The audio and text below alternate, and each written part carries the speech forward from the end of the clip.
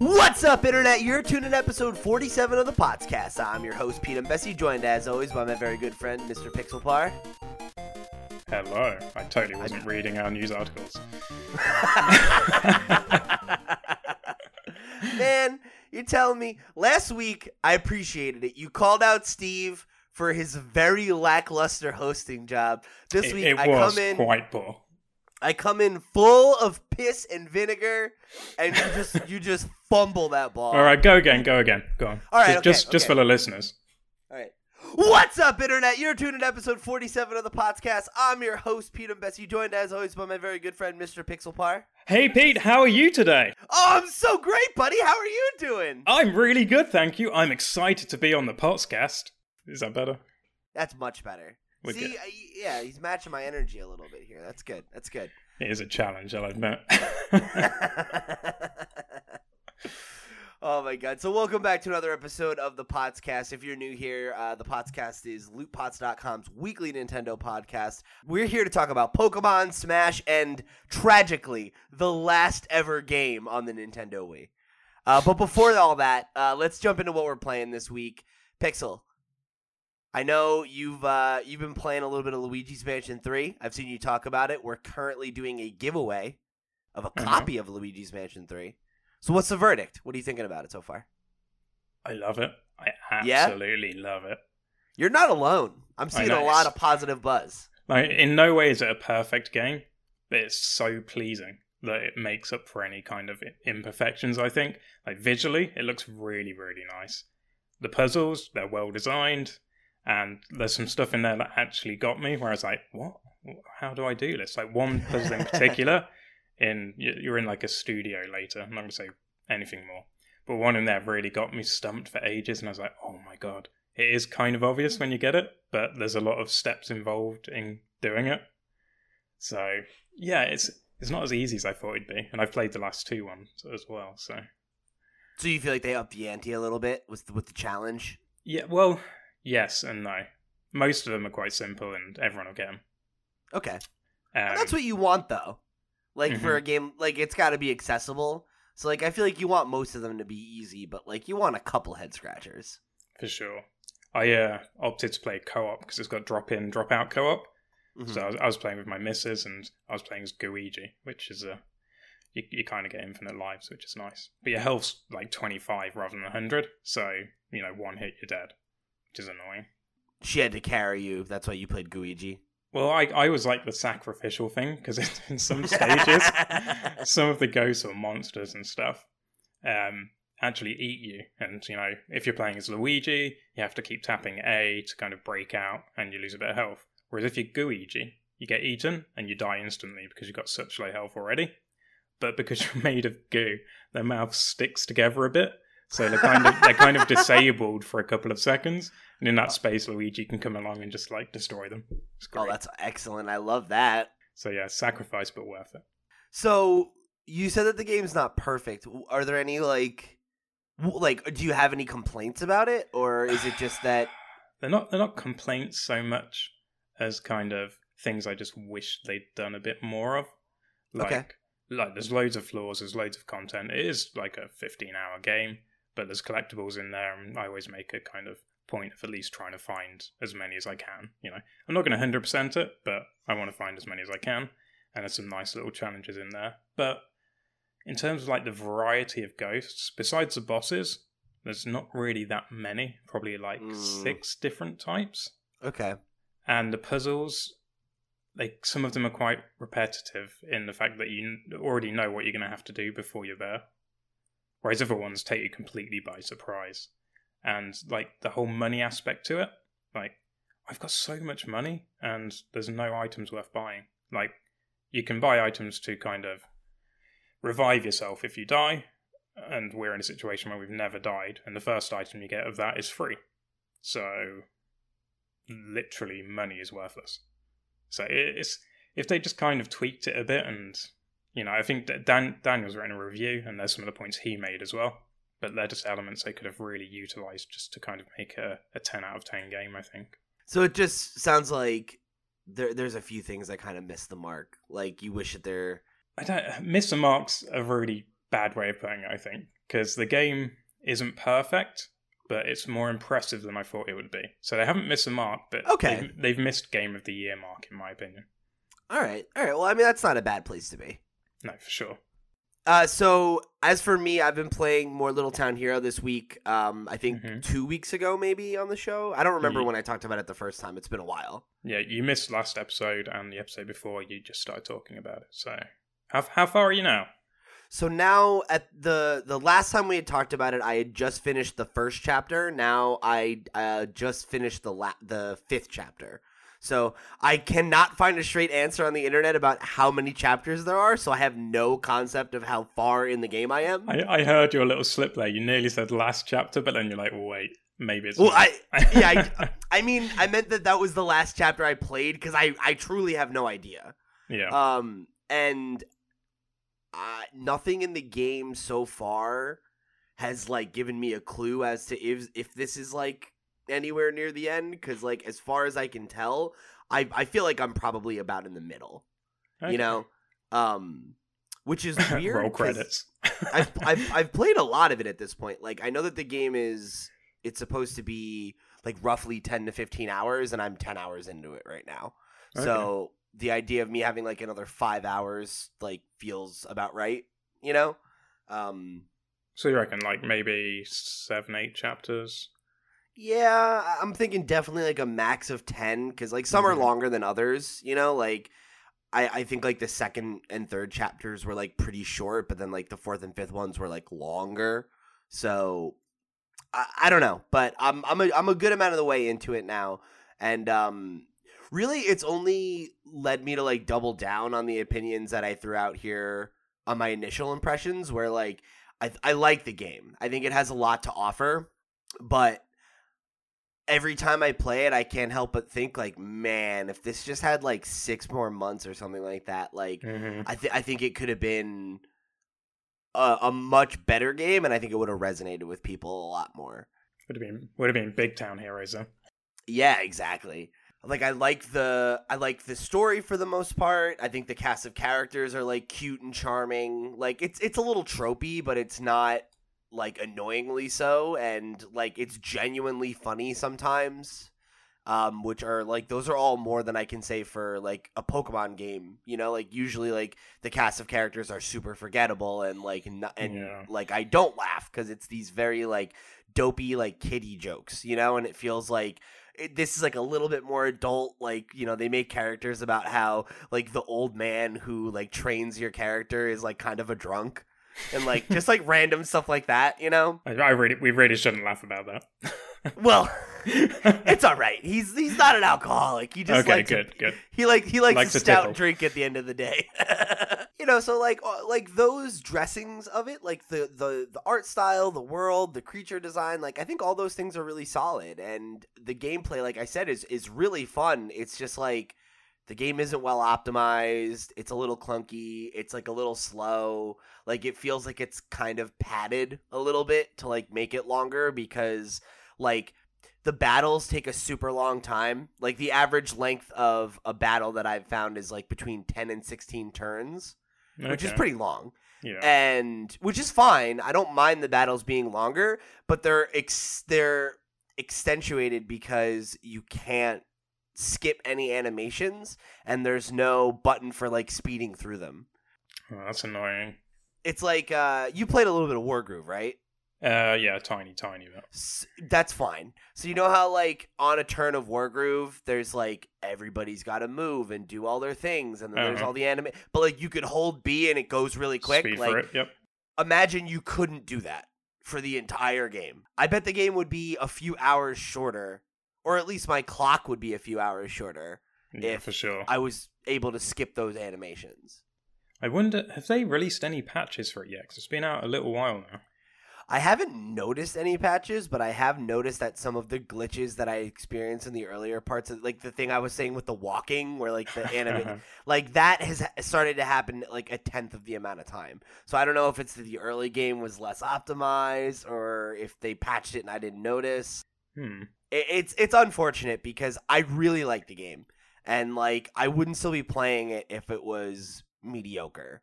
And I think it's like above average, but not enough above average to be special. And maybe to not be special isn't the word, but like to not stick out to people who aren't looking to give it a try. Yeah. You know, like it's not a game that I think is going to win people over because it's like it's rough around the edges when it really like shouldn't be. Like this isn't, you know, oh, it's this cool like fresh RPG from this little indie studio. Like, yeah, it's a little rough around the edges, but you got to give it a try because the sequel's going to be great. Like, no, this is a game from, you know, a company with what?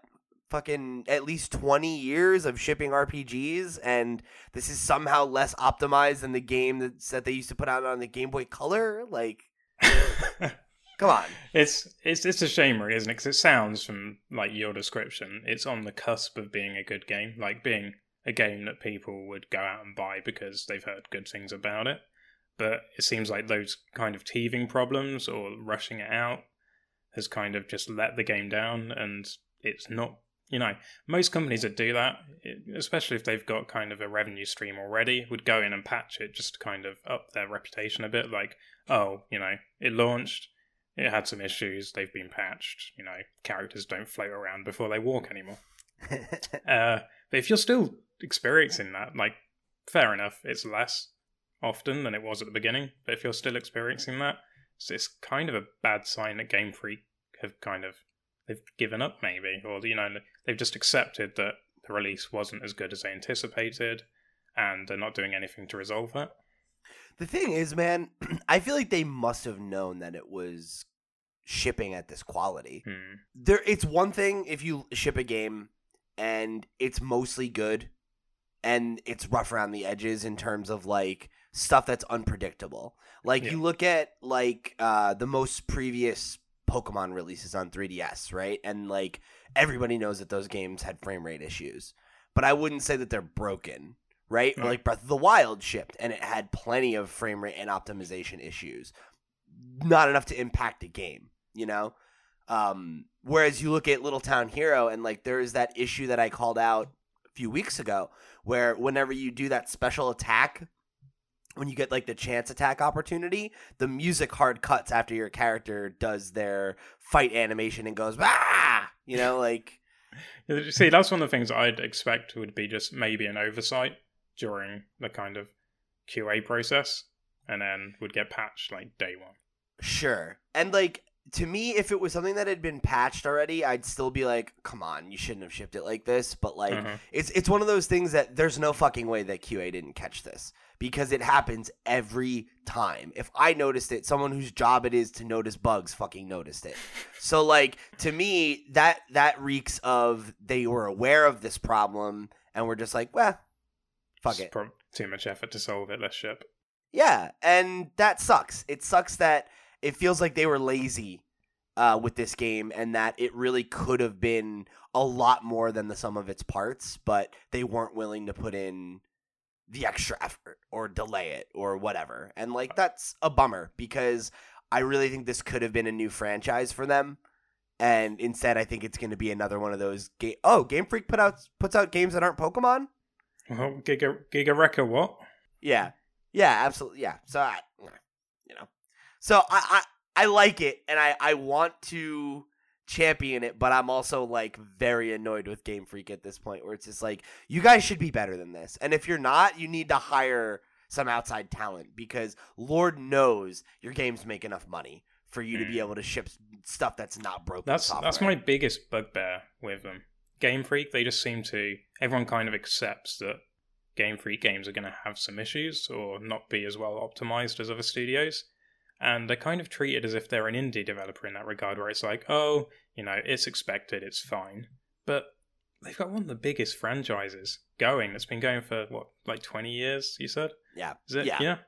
And all the revenue from that, and they still can't resolve these issues in their games. Like, fine if there's a couple, but, you know, just at least hire some people in to carry on developing. Like, if they got sidetracked and had to finish Sword and Shield quicker, and that's what caused Little Town Heroes to kind of be shipped out earlier than expected or lose kind of development resources, like you said, hire another team in, finish it off, polish it, release it. I get that at some point you need to just ship the game, You know, like, that's just how game development works. Like, at some point, you gotta just do it.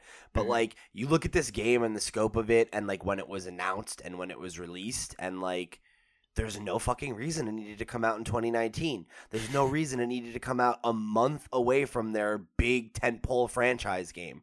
Like, what the fuck? They just sent this game out to die. And, like, it really doesn't make any sense. Like, there's no reason that... And don't get me wrong. Like, grain of salt, I'm not a fucking game developer. I know that. I don't mean to armchair quarterback. Like, I try to avoid doing that because, like, at the end of the day, we're just two people who like video games and pay attention to them enough to predict things, right? And granted, we know people, whatever, fine. But we don't know what we're fucking talking about. This is one of those situations, it's so crystal clear to me that that putting this game out at this time in this state was a mistake. And I don't see how Game Freak or Nintendo, like, whoever's, decision it was to push it out, like, couldn't see that this game needed 6 more months. And that in 6 more months, it could have been a hit. It could have been a hit summer game rather than a game that came out and people are like, oh, that came out? I think we had this discussion before where we're talking about, like, was it because they needed to steam forward on Pokemon? But thinking back on it, like, maybe it wasn't just development resources. Maybe Game Freak did need to reallocate development resources, but at the same time had to ensure that this came out before Pokemon, because maybe they've got, like, a third version of Pokemon or something in the works launching next year, and or maybe they just know the schedule for next year and were like, yeah, we need to get this out now. Like, we don't have time to devote resources to it later. But in that situation, right, it's like you said, like, hire an external team, yeah. Hire some jobbers, like, and my thing is, if you can't do that, then don't put the fucking game out, man. Like, you guys could have told, you know what, we thought it was going to be 2020, we need more time, 2020, or 2019, we needed more time, now it's coming out in 2020. Like, okay. Nobody would have batted an eye at that. We had not heard I was so convinced that game was delayed. And then they just farted it out. That sucks. Oh, man. Anyway, so we both played a game this week called Ring Fit Adventure. You can tell both our muscles are bursting out of our shirts. Yeah, we're just ripped. Pure fucking muscle heads now, So you talked about this last week, and had some some choice words about it, that it was good, but that it really made you feel the burn. You and I talked about it a little privately, like, where you're like, how much you exercise, man? Like, 'cause this kicked my ass. And I got to report, it kicked my ass too, Pixel. Like, right? Oh my God. Today was I played it for the first time on Monday, and we're recording this on Wednesday, so 2 nights ago. And this morning was the first time I woke up where it didn't hurt to walk up and down the stairs. Aww. And it wasn't even like pain, but like anybody who has ever worked out, like if you start working out and you're out of shape, you get that buildup of lactic acid in your muscles or whatever, and it's like, it's not so much that it was like ow, ow, ow. It was just like, oh my God. Yeah. Like every step you can feel that pressure in your legs. It's like especially on the back legs. It's like your muscles are kind of just tensed up, and they're just going to stay like that until whenever they want. Yeah, dude. Like my thighs were like burning from those fucking squats, man. I think I did something like 60 squats on that first world or something like that. I was like, oh my God. Were you doing what I did, where it's like, because you can choose which attack you use? Yeah. So towards the end of it, I was just like, right, I said this last week, like I forgot what it's called, where you press a ring in. Yeah, where you're supposed to do it above your head. I was like, that seems like the easiest one. So I'm just going to keep selecting that when it's next available, because there's like a cooldown on them. And by the end of it, I regretted that decision so much. Well, that was what I did with the squats. That's what I was going to say. Is that why your legs are caning? Yeah, because I was like, oh, like this is the easiest one. I'm going to do this. And then I was like, oh, no. And I remember there's like the yoga one that you can do in the first set. And I was like, I'll try this. This will be easier. And I was like, it's a squat again. It's a squat in disguise. And the floor one where it was like, oh, lift your legs, and it was like it makes you go so slow. I was like, this is agony, brother. Like, why are all of these tackling? Dude, it's literally a squat laying down. Excluding the ring squeeze above your head, like everything was targeting my legs, you know, because then there's like the last level before the boss where it's like, oh, you got to run up the stairs, make sure you do those high leg runs, and I was like, my legs are burning. That was cruel. I remember getting to the final boss and I was just like, oh fuck, like this is rough now, you know. You just see his HP load and you're like, oh my god, I wish I quit earlier. Yup. Yeah, that was exactly how I felt. Like, I got to it, I was like, well, I have to finish it. Like, I have to beat the boss. And it was literally the last rep that I got to where I was like, oh, dude, like, this is fucked. Like, this hurts. And it's, you know, not, you know, again, not pain, but, like, you're feeling the burn, you know? Like, you're getting a good workout. Which, I gotta say, like, I wasn't expecting. It's a lot more intensive than, like, Wii Fit was, or... Yeah. Anything like that. Because that was kind of base level I was expecting. And what I liked about it is, because I had a moment with it where I was doing the boss battle, you know? And I was doing the lift thing, and I'm going, and your creepy ring sidekick. Oh, jeez. You know, like... But it feels like you have a coach, you know, because he's like, all right, 3 more, you got this, go! And I'm just like, all right, man, I'm going to do it! Your sweat is so shiny and beautiful. Yeah. So weird. So weird. But, you know, it's like, it's got the number that you can watch. There's a counter. Like, it's tracking how well you're doing as you're going. So, like, for me, it really helped me stay engaged with the workout rather than, like, when I'll just go to the gym, like, you know, I put on a podcast or an episode of television or an album or whatever, and I kind of just zone out and I do what I'm going to do and then I head home, you know? And there are plenty of times where I'll work out for, like, a solid hour or whatever, but I never feel like I'm, like, super pushing myself, you know, because I'm like, as soon as I get uncomfortable, I'm like, oh, I'll do something else, you know, like my legs are done, I'll go do arms, you know. Whereas this, it's like you have a limited number of options, and like I put it on random eventually to see what that was like. So I'm like, I'm just gonna do what they tell me to do, you know, and like see how it goes. And by the end of it, I was like, I had a good sweat going, and like I felt good afterwards, you know. So I was like, this is actually, yeah, until the next 2 days. But today I feel good enough. I'm going to go back and try again. But I gotta say, like, I really enjoyed it. Like, I think it's a lot better than I expected, and it's pretty fun. The Ring-Con's a lot more versatile than I thought it was as well. Yeah. Like, I heard people say, you know, it is quite resistive, and, you know, it feels like a quality build, but then when you actually look at a picture of it, you're like, I'm probably going to break that. Looks like a plastic ring. Yeah. But no, it's actually, like, because I went to, I can't remember what the sports shop was called, a couple of weeks ago before it came out, and I got one of those Pilates rings, and I was like, oh, right. So, you know, I've never seen really or used one of these before, so I gave it a squeeze, and I was like, oh, that's kind of, you know, now I know what to expect.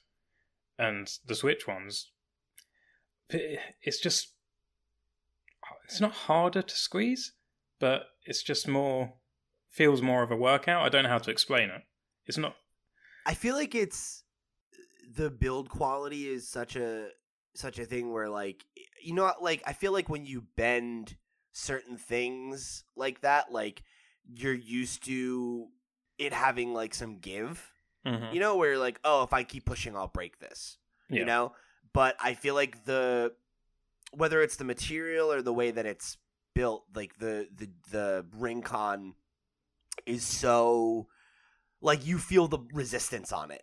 So, like, sure. You can't physically push. Like, I mean, if we were fucking cut, maybe we could. But I pushed it as hard as I could during the test and was like, oh, this is not going to break. You know? Yeah, did you regret doing that? Like, at the beginning, it's like, oh, squeeze it as hard as you can. Then it goes, oh, right, so your strength is 100. Then you're in the game, you're like, you know, now it's going to use that against me. I shouldn't have done that. Yep.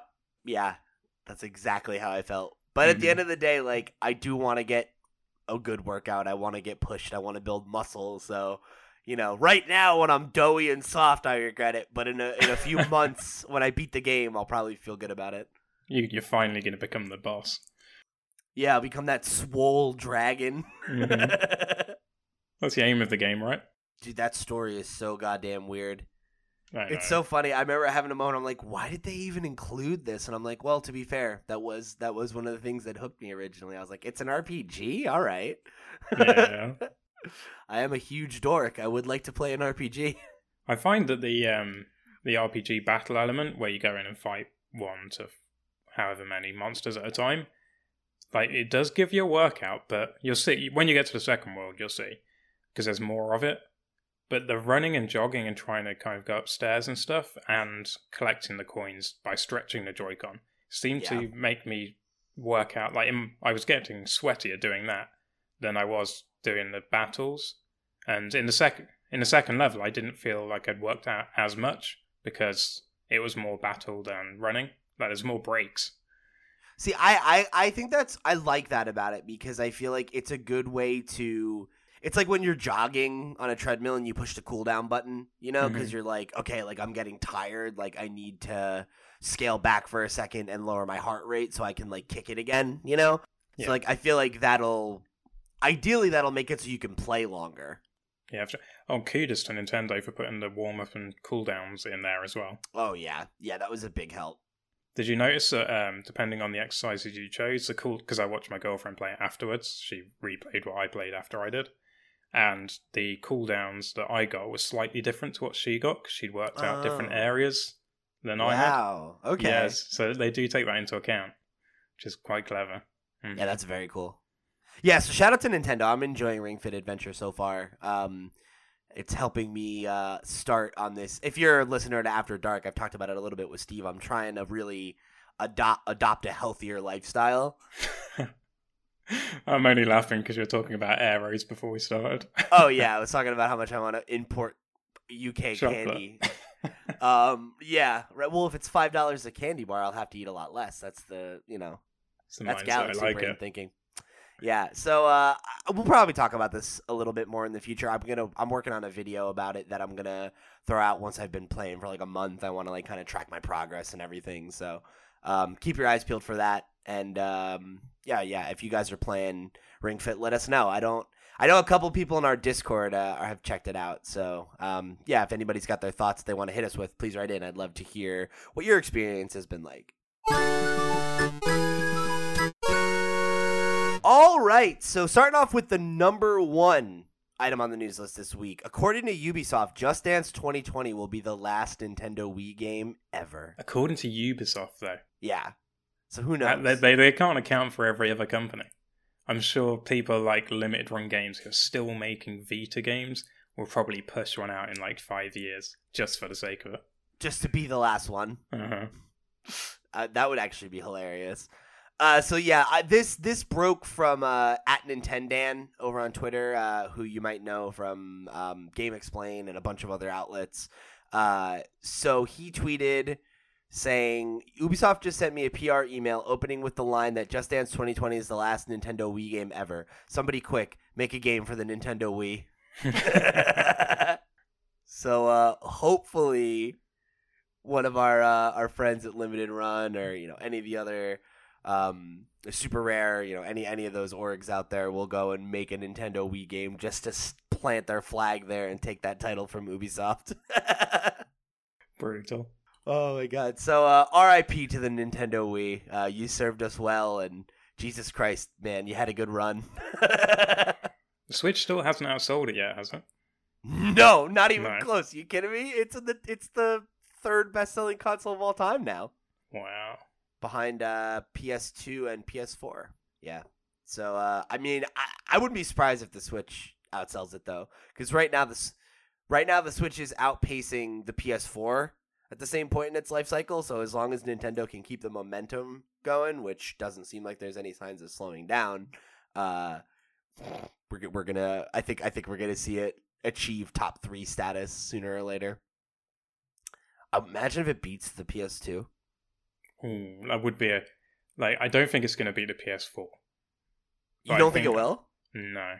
I think it will. Because what's going to happen is Nintendo's move is probably going to be we've got the Lite now, that'll carry them through to holiday, well, maybe summer next year, and then E3 will come around, summer, spring. They'll announce a Pro model, that'll come out in November to kind of counteract the PS5 and new Scorpion model or whatever the hell the Xbox One is, and then developers will be concentrating so much on that graphical improvement that the Switch will just get left behind until Nintendo go, See, I don't know. I don't think I agree. I feel like Nintendo's at the point now where they've carved out their niche. Like they're not. I don't look at them as being a part of the console wars anymore. Like obviously they're in that race, like their sales matter and everything. But I don't look at the Switch as being a competitor, like quote unquote, to the PlayStation and Xbox successors. In my mind, I'm going to cut you off there because it is a competitor, but in a different regard. It's a competitor for third-party developer support.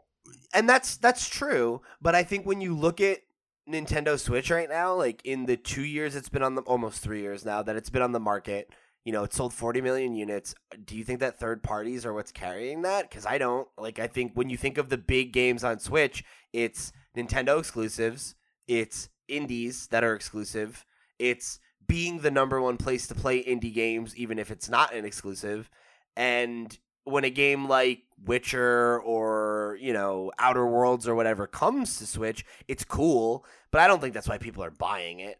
I think there's a decent slice of people that have been enticed more so to purchase a Switch because it's got games like Assassin's Creed, Football Manager, all that kind of thing on there, rather than just first-party IPs and indie games.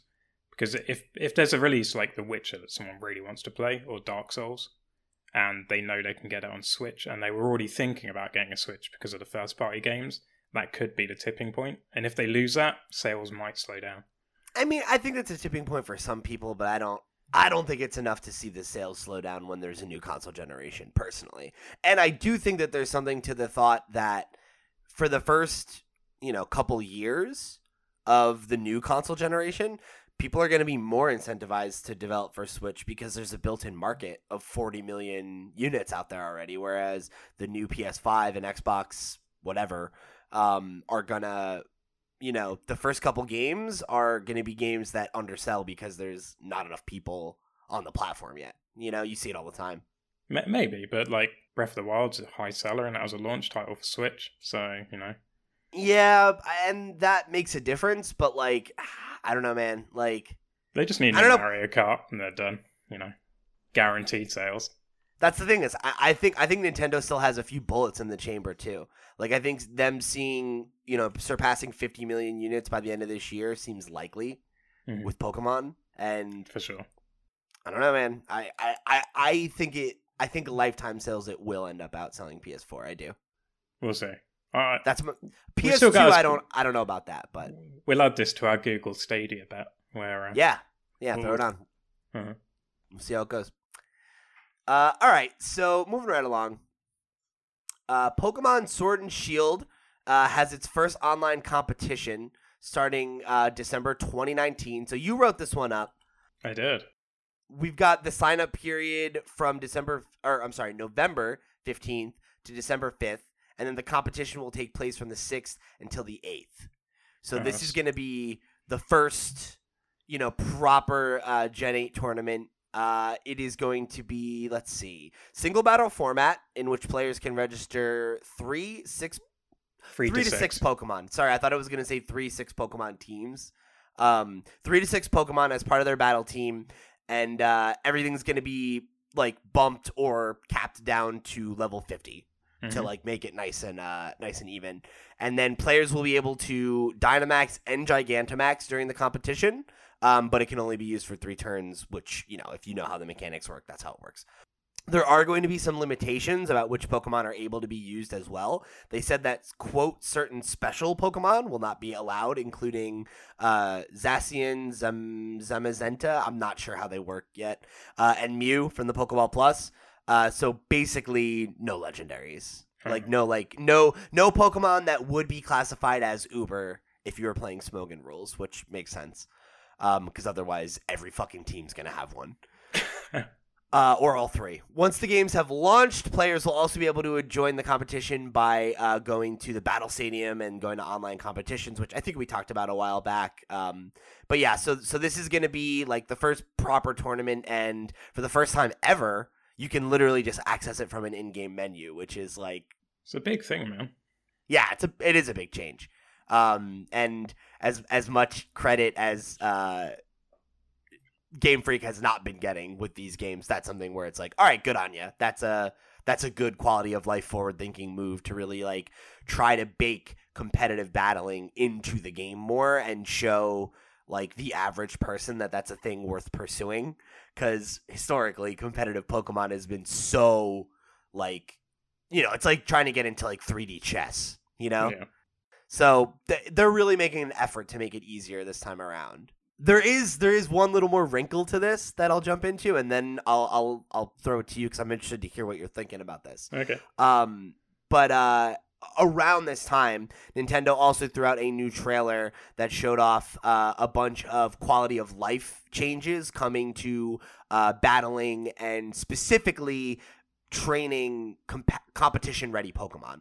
So in this video, they showed off a bunch of new items, which one of them is EXP candies, which are kind of an evolution of the rare candy system, which if you're, someone who's familiar with Pokemon, they would just automatically level up your Pokemon, right?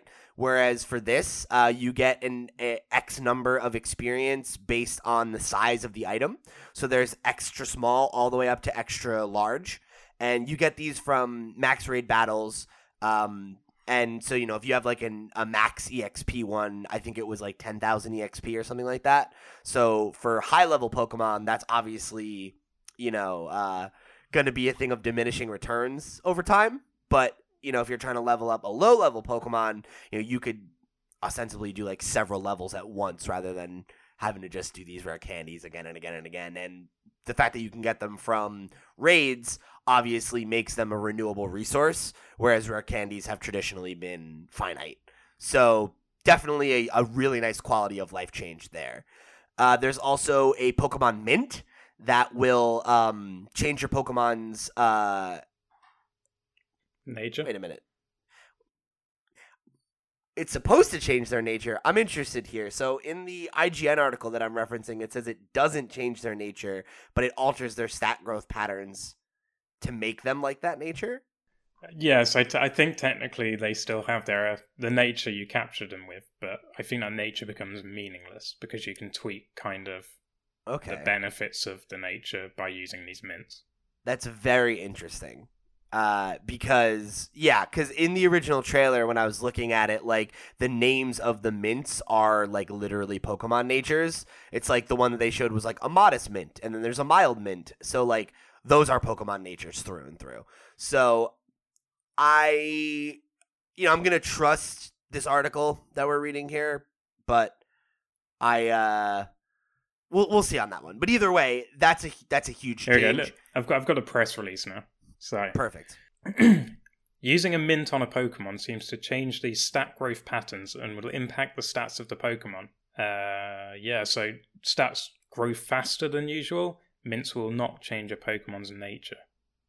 Okay, but it will alter it so that they gain stats in those things that you get from the mint. So it's like changing their nature without properly changing their nature. Or can you only use that mint for that Pokemon of the same nature? Like you said, they've got similar names. No, I don't think so, because in the example, the Pikachu that they had, I don't think had a modest nature. Okay. Yeah, it says mint in the video. It says mints will change the effects of a Pokemon's nature.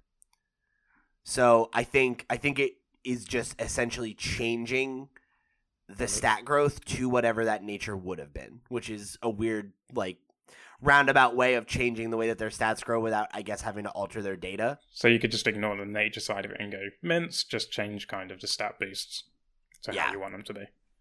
That's huge, because, natures are one of the most annoying things about breeding. Because, there's nothing worse than when you're like, oh, great, okay, I've worked out this perfect system to breed the Pokemon that I want, and I'm fishing for perfect IVs. Oh, I got one, but I don't have the right nature. Fuck, So it's one of those things that's going to save you a lot of wasted time. So if you've been playing Pokemon from the beginning, there's always been these things called supplements, like protein and iron and calcium, that will max out a Pokemon's base stats. And there used to be a limitation on how many you could use. Now you're able to use them indefinitely.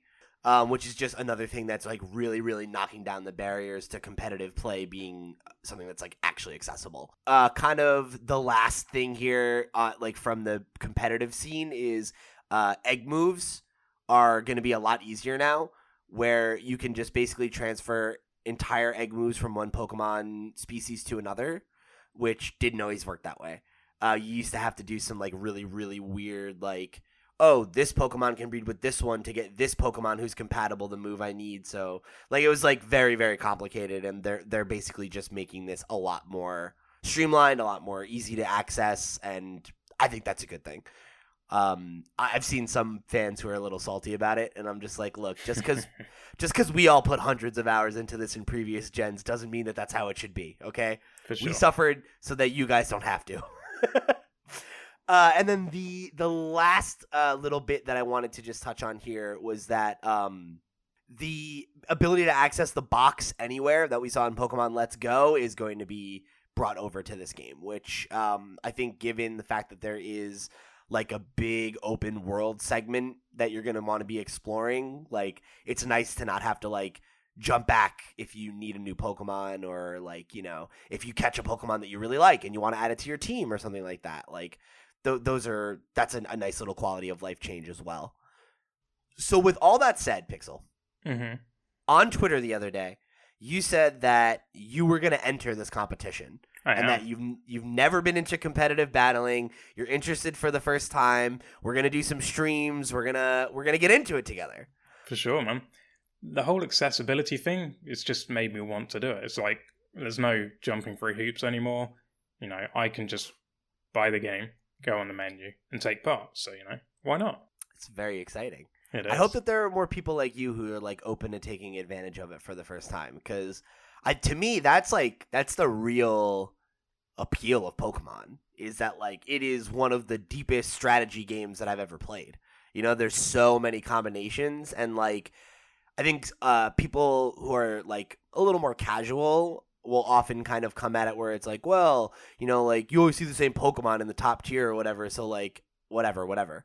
But like, man, every other year or every few years, you have somebody come out and win with this like super weird strategy that no one had ever considered, and this Pokemon that nobody uses, and like, yeah, it's like it's awesome for that reason. You know, like there's so much creativity to it, and the ability to like, you know, really get in there and strategize and just think better than your opponents is like key to victory. You know, so I'm really excited to see you jump into it. I hope you get something out of it. Yeah, for sure. Especially seeing as this is the first one, and like registration is the day it launches, and you know the actual thing takes part like 2 weeks later. So in that time, I'm sure some people will, but I don't think there'll be any definitive best team either. Which means I can go in with my team, and I'd stand a fair chance, I'd say, of at least winning a few matches. So you know you're gonna have to make a competitive team, though, right, Pixel? I know. I'm probably going to get advice on that, but I don't want to be forced into choosing specific Pokemon just because their stats are a bit better or they have an ability that might be useful. I'll kind of base it around which Pokemon I like and which have the best moves out of that group of Pokemon I like that work together. Okay. Well, we'll see how that goes for you. But you know what I think would be fun if we can find a way to commit to it or make it work. We should totally set up some streams during like our mutually available time. Where like I'll help you build your team out and stuff. Like we could do some research and like, you know, do like a screen share of us like doing the research and picking teams and building it out and stuff. I think that would be fun. I might have to get some of the POTS heads to give me some warm-up battles too, just so I can get used to how people are playing. Oh yeah, I mean we've got the Discord channel now for Pokemon Sword and Shield, so you best believe we're gonna head in there and mix it up a little bit. So yeah, if you guys are interested, please go join us on our Discord where we're already getting ready to set up some internal tournaments and trades and all that kind of stuff. So a thriving Pokemon community over on our Discord right now. So come be a part of it. All right, so moving along to Smash Brothers news, we got the Terry Bogard direct style thing with Sakurai where, you know, he's now available. We took us through everything conceivably possible. The 50 tracks that are added and everything. So I haven't gotten a chance to watch this yet. You did. You wrote it up. Take us through it, Pixel.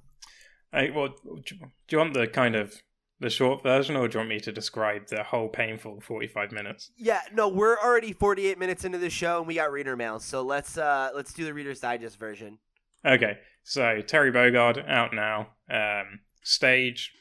New stage based on, I can't remember what it's called. Something Fighters. Fatal Fury, right? No. The is it King of Fighters Stadium? That's it. King of Fighters and Stadium. This one's interesting because they've basically got invisible walls on either side, and the more damage a player has when you hit them against it, the wall will slowly start to react, and then if you get them high enough damage, they get launched off the stage. So that's awesome. Yeah, that's a new thing for Smash, which is quite cool. Terry himself had some really complex movesets. Like, there was a lot of variations, and Sakurai took ages going through them. Like, go watch the video if you want to kind of learn those, because I was a bit out of my depth there, because I'm quite a casual He seems player. like he's built like similar to Ryu, where it's very like true to his original moveset. So like if you're like a fighting game nerd, you'll be able to pick him up. He was literally going like, and you move like down, swing to the left, swing to the right, just like in the original game. And it's like, yeah. He's, this is definitely a franchise that he absolutely loves. And, he's tried to stay true to it. I mean, I know he was like a competitive fighting player when he was younger. So, real quick, there's like 18 characters in the background, right? Of the... The actual video is hilarious because I thought each had like 3 or 4 because they're, background characters, like full 3D models, but background characters. He just kept going on. He's like, and then we're adding this one, and this one, and this one. I was just sat there like, oh my God. He's like gone full in on this. Yeah. He's a big old nerd for this franchise, apparently. 50 music tracks, like everything you can think of. 50, man. That's insane. And like, I've seen a bunch of people making jokes about it. Where they're like, and Sakurai working with Square Enix, they gave him one fucking track. And here we got 50, and even the Metal Slug theme for some reason. There's like 4 versions of it. They did like 3 variations on Metal Slug. That's the best. He said in the live stream that there was loads of tracks that he loved, because it's not just Fatal Fury, it's from SNK franchises in general. So he shortlisted 50 and sent it to them to find out what could get approved. And they just came back to him and just said, yeah. Yeah, that's fine. That's the best. That's awesome. And then I think the last thing was the new Mii Fighters. I can't remember who they're based on. It's a bunch of SNK fighters. Yeah, I can't remember exactly who they are, but they're separate DLC. But there's 5 of them, I think, and they look pretty good. I gotta be honest with you, I don't care, because they're not Sans from Undertale, which was already the best. So there's basically no other Mii Fighter costume ever worth using again. Fair enough. Until the Delta Room one comes, right? There you go. That's some Galaxy Brain shit right there. So the only other thing is that they did show release dates for the next set of Smash Amiibo. The Chrom, Incineroar, and Simon set will be coming out like later this month. And then the Dark Samus and Richter set will come out in January on the 17th. Mm-hmm. So if you are an Amiibo hunter like me, you're going to want to get those pre-orders set up now. Imagine Max has got that Dark Samus on pre-order already. Oh, you better believe it. Are you kidding me? I'm sure he bought 5. It's sick, too. Did you see it up close? Like all the plating on her armor? So well detailed. So awesome. So awesome. I'm stoked to get Richter and Simon because they're like my mains this generation. So I'm like, I need them. Come on. Yeah, I'm probably going to pass on these. I was very tempted by the Samus one, but I'm going to hold out because I don't like to have too many amiibos. I'm quite a minimalist person. But like when a Zelda one comes out, I'm like, gotta get it. I respect that, man. I'm an addict and I have way too much crap. So. But, you see every week you get to look at my nice little whole case cabinet full me. of amiibo. I got shelf after shelf of them. Yeah, I have a problem. Anyway, all right, moving along now this week. On Friday, November 8th, first up we've got football game because I wanted to continue the proud tradition of picking games that look ridiculous, just like Steve would. Oh, wait, it's not even a football game. What? No, yeah, it is. Tommy is the local high school football hero in the small town of East Bend, USA.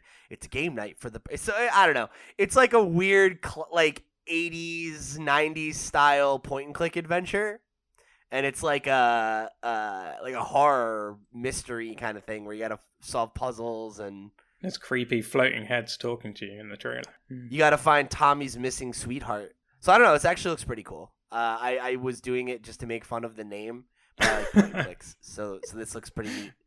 Also out that day, we've got new Super Lucky's Tale, which, if you don't remember, was the former Xbox exclusive, which is now coming to Nintendo Switch. It is updated it's got some new levels, some new story, new cinematics, character dialogue, tighter movement and player controls, fully rotatable 3D camera. So basically, it sounds like they included like every single aspect of the game. Yeah, I got to try this at EGX when I went, and I really enjoyed it actually. Yeah, you liked it? I did. I'm tempted to pick it up. It's kind of what I thought Yooka-Laylee would be. You know, the first one? Yeah. That didn't hit the mark for me, but Super Lucky's Tale seems to fill that void. I've been interested in this one, too, for the same reason. I really like a good 3D platformer, and Yooka-Laylee really missed the mark. So I've kind of had my eye on this, and you saying that you liked it, definitely... I'm a little more interested in it. So if you do pick it up, let me know, because I want to check it out, but right now I'm kind of like inundated in games. Like I still haven't picked up Outer Worlds or Luigi's Mansion, so I'm like, okay, get Luigi's Mansion. Yeah.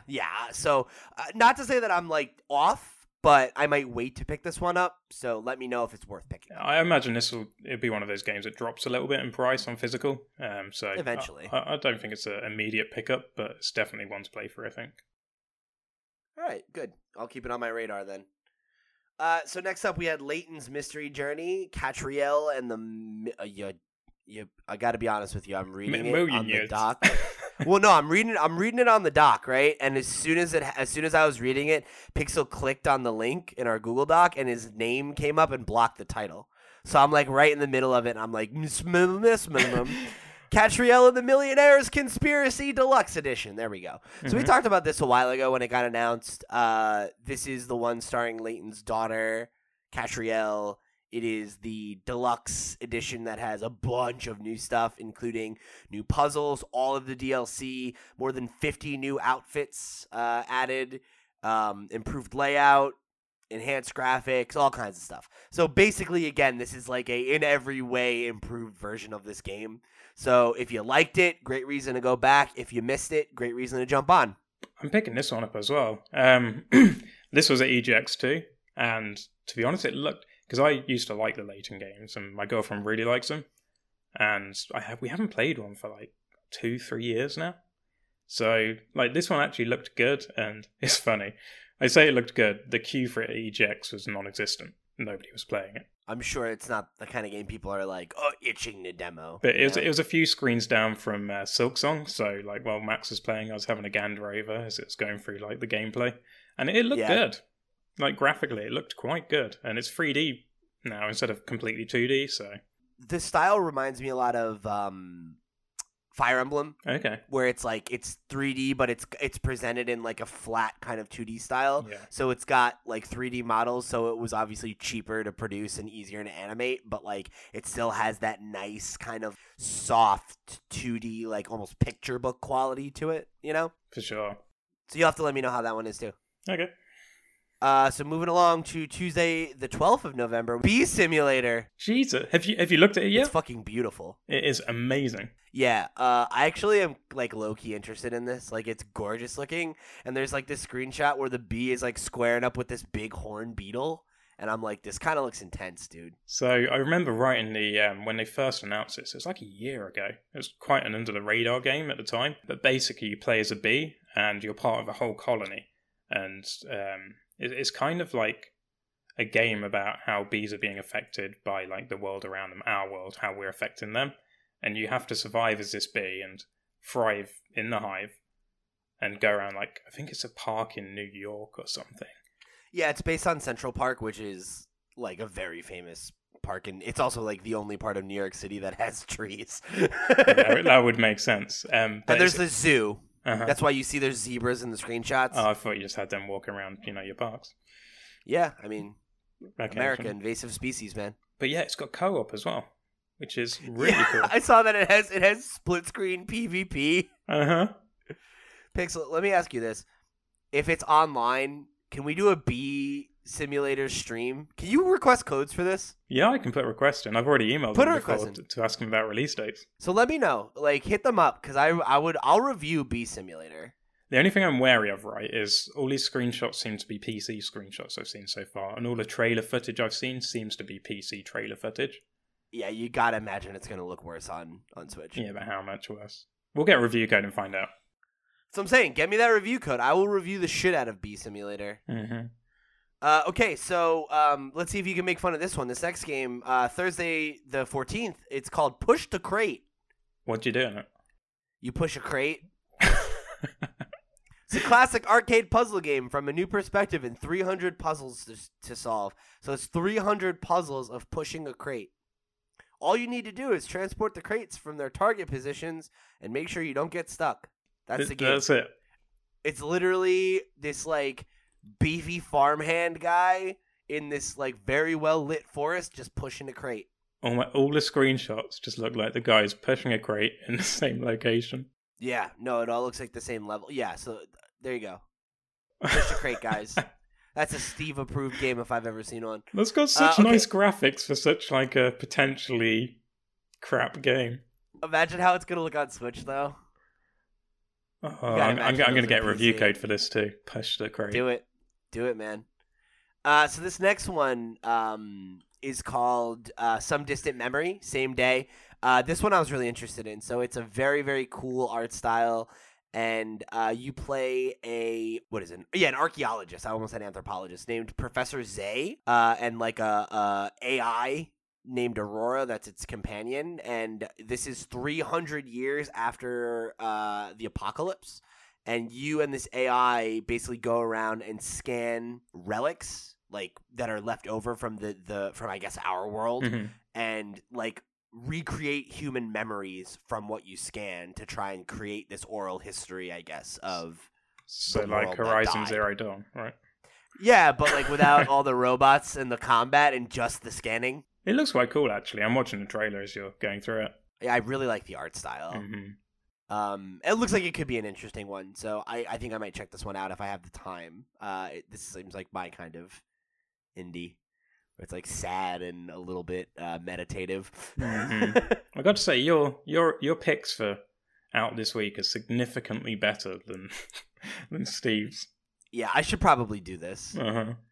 Because all of the games I picked are either games that actually look cool, and the joke games actually looked cool, except for Push the Crate. But hey, that could be Game of the Year contender, man. You better pick it up, man. Get that review code.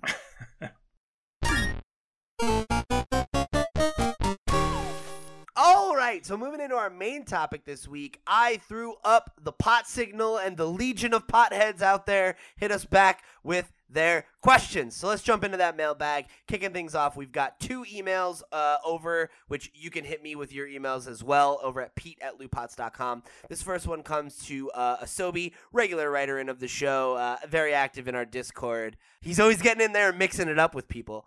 I remember the other day there was like a new person and he was getting into it, and you were like, "Hey, stop fighting, guys," and he's like, "I'm not gonna start fights with anybody," and the guy was like, "Oh, suck up." I was like, "All right, relax, man. Asobi's been here from the beginning. You're new blood. You don't get to just pick on the old guard, all right? Relax."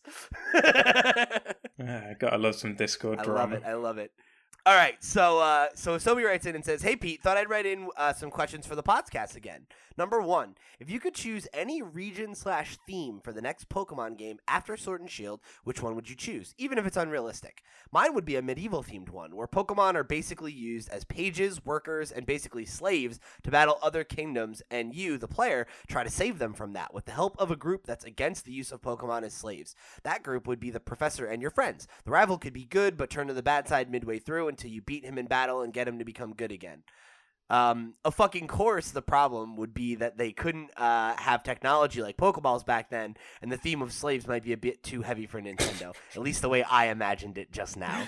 Yeah, you've basically taken the sugar coating off the whole capturing and forcing animals to fight thing. Yeah. I like that idea, though. I think that's cool, the idea of like a Pokemon game that's like further back in the timeline and could deal with like some of the ways that people in Pokemon lived together and interacted in the past. Like, that would be neat.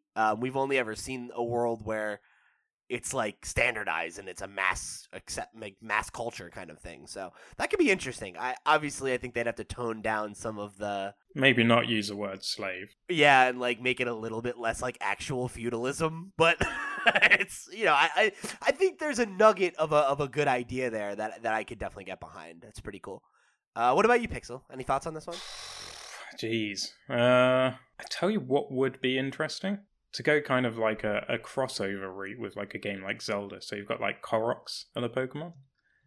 And you can go through Hyrule, but instead of Link, I think I'm pretty much describing Ni no Kuni here now. Hold on. I would really like it if Pokemon could be Ni no Kuni. Yeah. Or we could have like a futuristic one with where all the Pokemon are actually... No, that's Digimon. Are you trolling me, or are these your genuine thoughts? No, I don't know. I really don't know. How about you? I would really like to see them hard commit to a extreme environment in the same way that they hard committed to a tropical environment in Sun and Moon. Because I love, like, for all the problems of Sun and Moon, of which there are a few, some might argue many, I think the Dex was really inspired. And I think that being in a location that was so foreign to the traditional Pokemon setups, because like, the first few generations are all based on Japan. Yeah. And then basically since then, it's been based on a different major metropolitan area, whether it was America or Paris or now the UK. Like, it's these like very like, mostly or at least like substantially industrialized countries. And Sun and Moon was a super cool step back from that, to be a little more rural, a little bit more. And granted, we're getting some of that in Sword and Shield as well. But for me, like, I would love to see them hard commit to like, a country that's like based on like Africa, and there's like expansive deserts, or like, like South America, and it's like a really deep, thick jungle, like I want to see something like that because I think that's going to really impact the design of the Pokemon and how they build the world out. Could get that Safari Zone back as well, like a safe area. Yeah, totally. Like, or like snow, like whatever, like the whole place is on a mountain, like whatever. And it's like, just really get into that. And like, what do the Pokemon here look like? How do the people here survive using Pokemon? Like all that stuff. I'd love to see them like, you can breed Pokemon. Yeah, of course. And they had that. Somebody created an app where you could like mix two sprites together to make a weird kind of cross. I'd love them. You want that as a game? No. I'd like to see them take that and go, right, okay, so you can mix Pokemon. It changes kind of appearance and abilities. And then when you breed two Pokemon, you don't get an exact Pokemon back. You get one that's variated slightly based on which two Pokemon bred. That would be really interesting. Now you're talking about Monster Rancher. Oh, damn it. And then number 2, same email. Asobi asks, how many DLC characters do you think we'll get for Smash Ultimate, since they never set a number for characters that are coming after the Fighter Pass? Also, which ones would you like to see? The crazier, the better. I personally still want to see a Tetris character. It'd be unique and fun, IMO. Yeah, I've never been behind the idea of a Tetris character, but I think a Tetris 99 level would be awesome. Mm-hmm. I would love for that to, like, you're dodging Tetris blocks and stuff. That could be cool. So, okay, number of characters, and then who do you want to see? I think that the limit that we'll see beyond the 5 we've already got is 10 more. I think any more than that seems excessive. And that would give them the opportunity to do 2 more 5-character seasons, which would take us conceivably into, like, 2021. That's like a 3-year development cycle and support cycle. I think that makes sense to me. I think the minimum we'll see is 5 more. But that doesn't seem like enough. Maybe like they'll do 5 and then a couple of promotional ones or something, like how we had Piranha Plant. Yeah, like I'm the reason I guess 10 is I'm thinking there's a chance that they'll do like 5 more crazy mascot like wish list characters, and then maybe 5 more characters that are just Nintendo people, that people want to see. Yo, I would love it if they added Reggie. Add Reggie and Iwata and Miyamoto together as like a trio. Like 3 Pikmin. There you go. Yeah, so for who I'd like to see, a lot of my like dream picks are there at this point. Like I would love to see Crash in the mix. I think he's like one of the last great mascot characters that we're missing out on, and you want to be able to get Mario and Crash to go toe to toe, you know, just like in the days of old. So I think that would be cool. Beyond that, you know, like there are plenty of other characters I'd be happy to see, but there aren't a lot that I'm like dying to see, if I'm being honest at this point, you know? I don't know. There's like a few side characters that I'd like to see in there, like maybe a Korok, the Polterpup from Luigi, Koroks from Zelda. You know, just little things like that would like just make it quite fun. Yeah. Yeah, I think for Nintendo original characters, I could see Waluigi getting added, obviously, because people really wanted him, and Sakurai seems to just be, like, writing blank checks to the fans now. I think there's a good chance that we're going to get a character from Fire Emblem Three Houses, because Fire Emblem is Sakurai's favorite franchise. He puts a character from every fucking Fire Emblem game in the game, so whether that's, you know, Byleth, the player character, or, like, some way to take the 3 lords and make them one character or something. I don't know. But I've seen that getting tossed around a lot. I think that's probably pretty likely. My friend threw out a theory where it's like, what if they just do a Fire Emblem set and it's all 3 of the lords from the 3 I don't houses? think they do that because they like to like mix them together so that people are like, they've got a bit of variety, a bit of spice to the... You're not wrong, but this game also has like 9 Fire Emblem characters, so... Yeah, but people didn't have to buy them separately. We'll see. Sakurai does what he pleases. We could get some Pokemon Sword and Shield kind of stuff in there. We don't have any of that yet. Yeah, a representative for that generation makes sense. And again, if they are going to do like a set of Nintendo characters and a set of like more third party, like Waluigi, a Fire Emblem rep, a Pokemon rep, it kind of writes itself. So, yeah, so thanks for writing in, Sobi. Always great hearing from you. So this next one comes from another regular writer of the show, Zaid, who wrote in and said, "Hey, Pete, Steve, and Pixel. Steve isn't here." Do you think anyone noticed?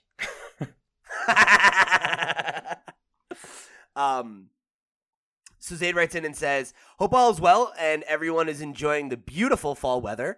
My question this week is kind of a weird one. People often talk about the best game they've ever played. What do you think is the most important game you've ever played? For reference, the best game I've ever played is Super Smash Bros. Melee, but the most important game I've ever played was Zelda Majora's Mask, because it was really the first time I could see a story being told through the art that is video games. As always, thanks for the awesome content and keep up the great work. P.S. I've always wondered, since Pixel and Steve are from the UK, which football, soccer clubs do they support? Dilly Dilly, Zaid, Snack Might, Ida."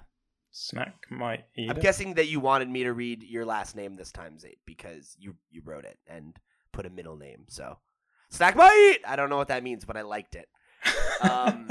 Okay, so let's start with the soccer question. Do you have a football club that you support? I don't watch football. Okay, I don't think Steve does either. You No. guys are nerds. Okay, best game you've ever played and the most important game you've ever played. That's a real tough one. He didn't ask what we think the best is. He gave that example. So if you don't have a choice for that one, that's fine. Because we do have other questions we got to get to. So for me, the most important game I've ever played is without question Pokemon Blue. It was the first video game that I ever owned, and with the first console that I ever owned, the Game Boy Color. And I truly don't think I would be here today if I didn't get that game at a formative age, and during the height of Pokemania, you know?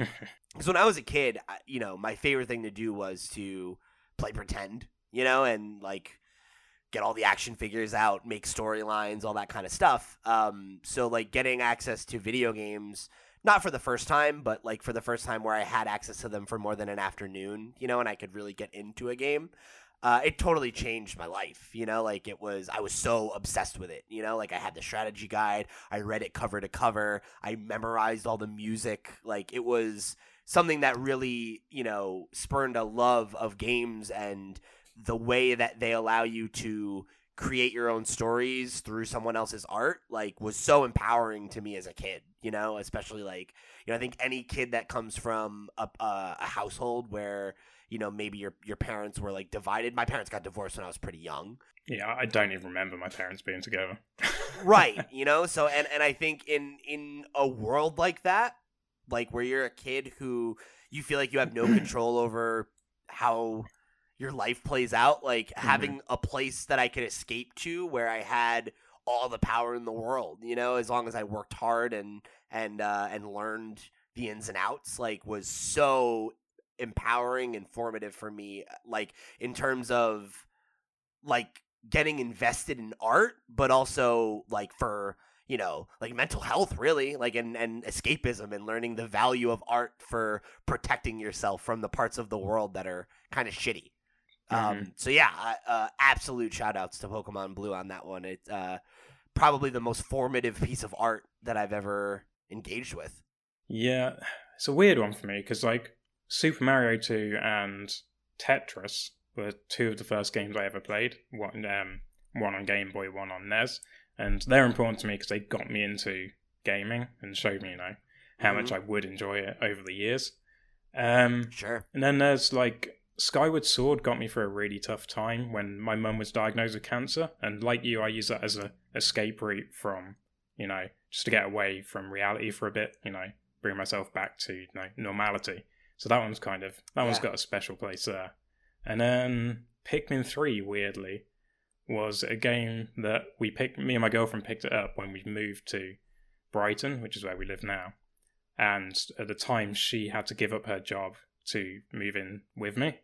So she was going through a rough time because we were searching for a job for her for quite a while, and she wanted to change industries.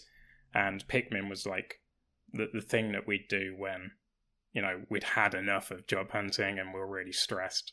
So that one became my like go-to chill out game. So I don't know, between those games, they've all got a really special place in my heart for different reasons. You inspired me to actually shout out a couple more choices now that I'm thinking about it. Shout out to Super Mario World. I've told the story here of that was the first game I ever played. My mother used to do like interior designing, and one of her clients had kids that turned me on to games, and Super Mario World was the first game I ever played, and it's still my favorite Mario game, and it's a game I go back to quite a bit. When I was in therapy a couple years ago, my therapist had me practice meditation. And one of the things he said was like, think about what your happy place is, like where you feel the most relaxed. And my mind went to Super Mario World. So shout out to that one. That's a game I often played when my parents were fighting. So yeah, that was another important escape game. I would also give shout outs to Batman Arkham Asylum for being the game that got me back into games when I had kind of lapsed as a gamer. Okay. And I was really only playing like multiplayer with my friends at that point. And playing that game, I was like, fuck, wow. Like, this is what video games have come a long way. Yeah. And like, there's more here than I thought I realized. And then right after that, I played Dragon Age Origins, which is one of my top 3 favorite games of all time. And it was the thing that got me like hardcore back into games. It was like from then on, I was like, I'm going to play every game I missed this generation. So shout out to those games for getting me back into it. Okay, so moving over to our Discord, which again, if you are not, you should go join. Our Discord is great, and it's a great little community. And when I ask for questions, they give them to me. So thank you, boys and girls. Okay, so this one comes from Maya Papaya, who's one of the new peeps over in the Discord. So shout out to you for joining us there, and thanks for your question. Maya writes in and says, with the recent release of Mario Sonic at the Olympic Games, what do you think will be the next Mario spin-off to be announced? It's a good question. Yeah. I don't know. I feel like we've hit a lot of them. Like, I don't think we're going to get like a Strikers or any of those things again anytime soon, or maybe ever. So the only one that's like an established franchise I can think of that we haven't gotten an entry in quite some time is Mario Golf. Yeah, Mario Golf. We haven't had soccer in a while either. I hate calling it soccer, but the Strikers. Well, that's Strikers. Yeah. I don't think we only have ever gotten one of those, right? I think so. There was one on Wii. Okay, so there's 2 then, because the first one was on GameCube. There you go, there's 2. Cool. Might be in the same game. So, I mean, I guess Strikers, I feel like Golf is more likely than Strikers, but I also think a sequel to Super Mario Party is probably likely sooner than later. Mm-hmm. Doesn't seem like they're doing any DLC, and that game sold pretty well. So I think doing a sequel makes sense.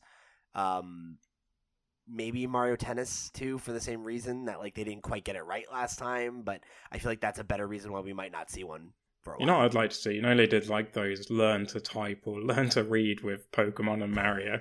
I'd love to see them do one for Switch. What the hell's the one with Luigi called? Mario is missing. Mario's missing too. Oh my god. Okay. All right. So this next one comes from Hardo, another new blood over on the Discord channel. Since the Pokedex got cut in half with Sword and Shield, which Smash Bros. Characters would you cut for the next entry if it got the Sword and Shield treatment? I don't want them to cut any characters, man. Yeah. Fire Emblem. Just take the Fire Emblem ones out. Yeah, fair. If you're going to cut characters, I'd cut half of the Fire Emblem characters. And honestly, like, if we were at a point where it was like, hey, there is X number of characters we need to get rid of, I'd get rid of all the clones. Like, we don't need Richter. We don't need Dr. Mario. Like, make them skins. Zelda, you know? Toon Zelda, and I'm sure there's another Link.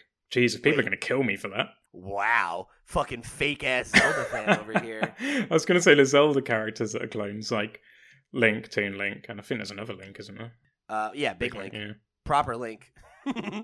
See, them, they're all different. We were talking if you have to cut characters, you know, they're fair you get game. rid of Young Link. Yeah, that's fair. This next one comes from Danny from the Loot Pots team. Who is your favorite member of Loot Pots, and why is it Danny? You know, Dan, you're my favorite because you knocked out that Luigi's Mansion 3 review so quickly, and despite your garbage tier opinions on Pokemon, you're a good kid. Oh, Jesus. I'd have to say you for carrying this show. Aww, yeah. That's so sweet. Plus Danny's not in my good books because I have to edit his 3,000 word review, which, it's oh, fun. Man. That's like the second nicest thing you've said to me, Pixel. After the other day when I made a joke where I was like, you know, oh, we got to get our Twitch channel going again, but you're gonna have to do the heavy lifting because I am most notable for being your less popular friend. And you're like, you're the voice of the podcast, man. I was like, yeah, thanks, man. It's not the same when you're not here. Oh my gosh, you're so sweet. Okay, so this one comes from Kian McWolfie, another new member over on the Discord who's been very active on our Pokemon channel. So thank you for writing in, Kian. It's great hearing from you. Hopefully you listen to this episode because you asked me where you could find it. So if you did, guess what? You got your question read on the air. Okay, realistically speaking, do you think Sword and Shield will get a third version, or do you think we're going to go straight to the Diamond, Pearl, Platinum remakes? We'll definitely get a follow-up version. It's funny because I've seen a lot of people in our Discord being like, there's going to be a third version. I'm like, guys, do you not remember that the last 2 generations, I think it was, we've had sequels instead? We're not going to get a third version, I don't think. I don't think we'll get a Spear. Maybe we will. Maybe they'll go back to that well. But Gen 5, we had Black and White and Black and White 2. Gen 6, we had X and Y, no third game, went right to the remakes. For Sword and Shield, I think it's very likely that we'll get a follow-up or a sequel or whatever, unless they were disappointed with the sales of Ultra Sun and Moon. They're probably just waiting for the results of Brexit, so they don't know what to do in the next one. Oh my god, that is hilarious. Yeah, so I think we'll get a sequel to these games before we get to the Diamond and Pearl remakes. But I am really excited for the Diamond and Pearl remakes. Gen 4, such an underrated gen. I can't wait to go back to that region. I just hope that they don't make it stupid easy like they did with Oras, because those games were more challenging, and man, I miss that. You could get a Let's Go game. That's also likely. I don't think that'll be next. No, I mean for your remakes. Don't do me like that. I've turned the corner on Let's Go. I'm okay with it, but I want it to be its own thing. So if we're going to get annualized Pokemon, like next year, this would be a perfect world. They want to annualize Pokemon, right? Fine. Next year, we get the Ultimate Edition of the game, right? Whatever the sequel or the third game. Let's Go Ultimate. Pokemon Superior. No, stop it. Then after that, we do the Diamond Pearl remakes. After that, we do Pokemon Let's Go Johto, whatever. Elekid and Magby, whatever. And or probably more likely Pichu and Togepi. And then in that point, you do the new gen. And then Game Freak has like 3 years to actually like make a new game with actual, new stuff. Until they try and cram Little Town Heroes 2 in there. I mean, that would actually be cool. They need more people. They need bigger teams. Or they need to shift some of these games off. Just like Creatures make more of them. Didn't Creatures make Let's Go? They helped with the character modeling, I think. All right, well, maybe we let them do some more. They did Detective Pikachu, and it was fine. So, come on, Game Freak. Get it up. That's not what I meant to say. That was an unfortunate... Okay, we're going to move right along. Steve. Steve, who missed the show this week because he's on vacation, wrote in and said, what's a game I haven't played that's good to dip in and out of on vacation? P.S. Miss you guys. X. Oh. Steve, first of all, I miss you too. You're a dear friend of mine, and I love you. I love you a lot. But fucking play Fire Emblem. No, Witcher 3. That's Witcher 3 play. Or Hollow Knight. He hasn't played Hollow Knight yet. Who gives a fuck? Play Fire Emblem. That is a You are not my favorite Loot Pots member anymore. DJ now takes that crown. You've lost it. Damn. Well, it's nice while it lasted. I mean, come on, man. Fire Emblem is a first-party Nintendo release that you bought and own, and it's paced really well. You could easily jump in and out of it. Pick it up. Oh, he's already bought it. He owns it. He started it. He just ended it before the tutorial was over. Tell you what, Steve, finish Link's Awakening, finish Untitled Goose Game, and then you won't have to dip in and out of anything. You can play one. Link's Awakening is also a good game to dip in. You have plenty of games to dip in and out of. I don't want you to play a game you haven't played. But to be fair, you haven't played Fire Emblem, so play that one. There we go. Okay? Jeez. Okay, so Chris, he's an old guard. Chris has been in our Discord since the beginning. He said, "How hyped are you guys to have hit 350 Discord users?" I'm very hyped, man. It's been wild. Pixel threw out a couple tweets and a giveaway, and all of a sudden we got like hundreds of people in here talking every day. It's awesome. Went from being, we're always active. We got a great active community over there, but like we had like 50 to 80 people for a long time, so lots of the same names and faces. It's great to see some new blood in there. Have they all been nice? No, but mostly. I've only had to ban like one person. You banned someone, have you? I've never banned anyone yet. Yeah, I had to ban somebody for coming in and immediately sharing NSFW art and then saying a slur. So aside from like that person and one or two people who've been a little crusty, everybody's been really nice. So shout out to all you new bloods. And if you are somebody who listens to the show and hasn't checked out our Discord, go check it out. Even if you're not like a big Discord person, it's a great community. And we've got our Pokemon Sword and Shield chat, which you're going to want to get in on when we start doing tournaments and stuff. So if you got to get ready for that big tourney in December, you're going to want to come practice with all your friends. Need as many members in that channel as possible, so you can trade me the best Pokemon, so I can actually stand a chance in the competition. There you go. Okay, great. Here's the last question of the day. This one comes from, you guessed it, Asobi again. Oh wow! He's the king of double dips. Whenever I'm like, hey, questions for the show, he's like, I got 5 questions for the show, and I appreciate you, Asobi, because you give me content. So he goes, did Pixel ever explain why he called it Loot Pots? Otherwise, that's the question. No, that's the question. I think you have, but go ahead. So, it's just a pun on loot box, and it's short, easy to spell, and I like Zelda. Plus, the domain name was free, so There you go. Now you know how to name a brand, kids. I hope people were expecting some really interesting backstory. I was hiking through the mountains when the leaves rustled and I heard a whisper in the wind. My favorite part about it is anytime a person's ever asked me why is it called Loot Pots, I'm like, the pots from Zelda, and they're like, oh, that's why your logo is a pot. I'm like, yeah, there you go. I don't think it's super obvious, but it's one of those things that as soon as it's like the FedEx logo where it's like an arrow. Mm-hmm. Once you see it, you're like, oh. I love use of negative space. We should have made our logo like that. Damn. You made it. Yeah, blame me. You could always, damn it, Pixel. You could always remake it, I guess. I don't know. But don't. I really like that. You know what we need to do, man, is make some stickers. Okay? You told me we were doing this how long? I want a sticker. I just got a new phone, and it's got I got a naked back of it. I need stickers, man. Okay, we'll get some stickers going. Yeah. My other podcast has them. Mm-hmm. You know, I got to throw the Comics Pals one on here. It's So are we having Potscast stickers or are we having Loot Pod stickers? both. Fucking A. I think we should have stickers of your face. Oh, yeah. Let's do it. Just get stickers of this. Or like one of Max as the pot that we have in our Slack channel. That would be great.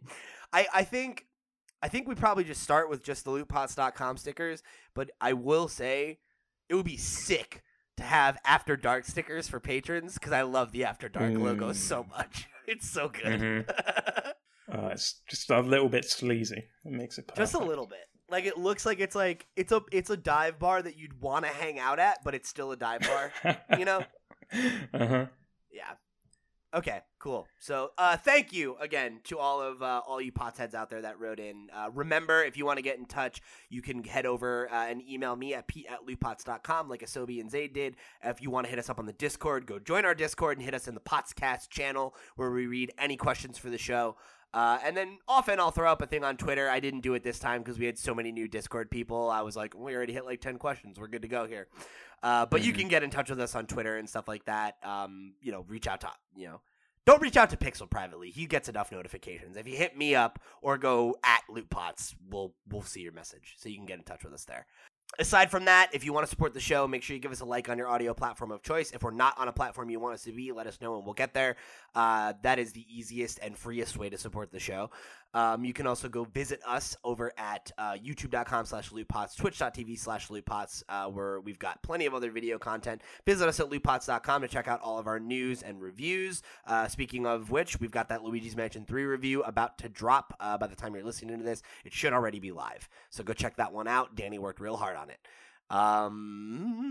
Last but not least, I plugged the Discord already. So last but not least, if you really, really, really want to go above and beyond to support this program, you can visit us over at patreon.com/lootpots and support us at the $5 level, and you'll get access to our patron exclusive show After Dark, where we talk about everything that's not Nintendo. I think the most recent episode that's live as of this recording is a new one just went live. Mm-hmm. It's the one about Last of Us. Yeah. Steve and I talk about The Last of Us, and Steve breaks his jaw. Yeah. I think my Disney World trip is in there, too. It's a good one. Yep. Your Arrow story will be in there. Yes! Yeah, so I got a fresh Arrow story for you, Star Wars Land review, and The Last of Us review. So go check that out if you want to hear us talk about other things that aren't Nintendo. It's a quality program, high-quality program. So with that, that's it for this episode of the podcast. We'll catch you next week, babies. Love ya.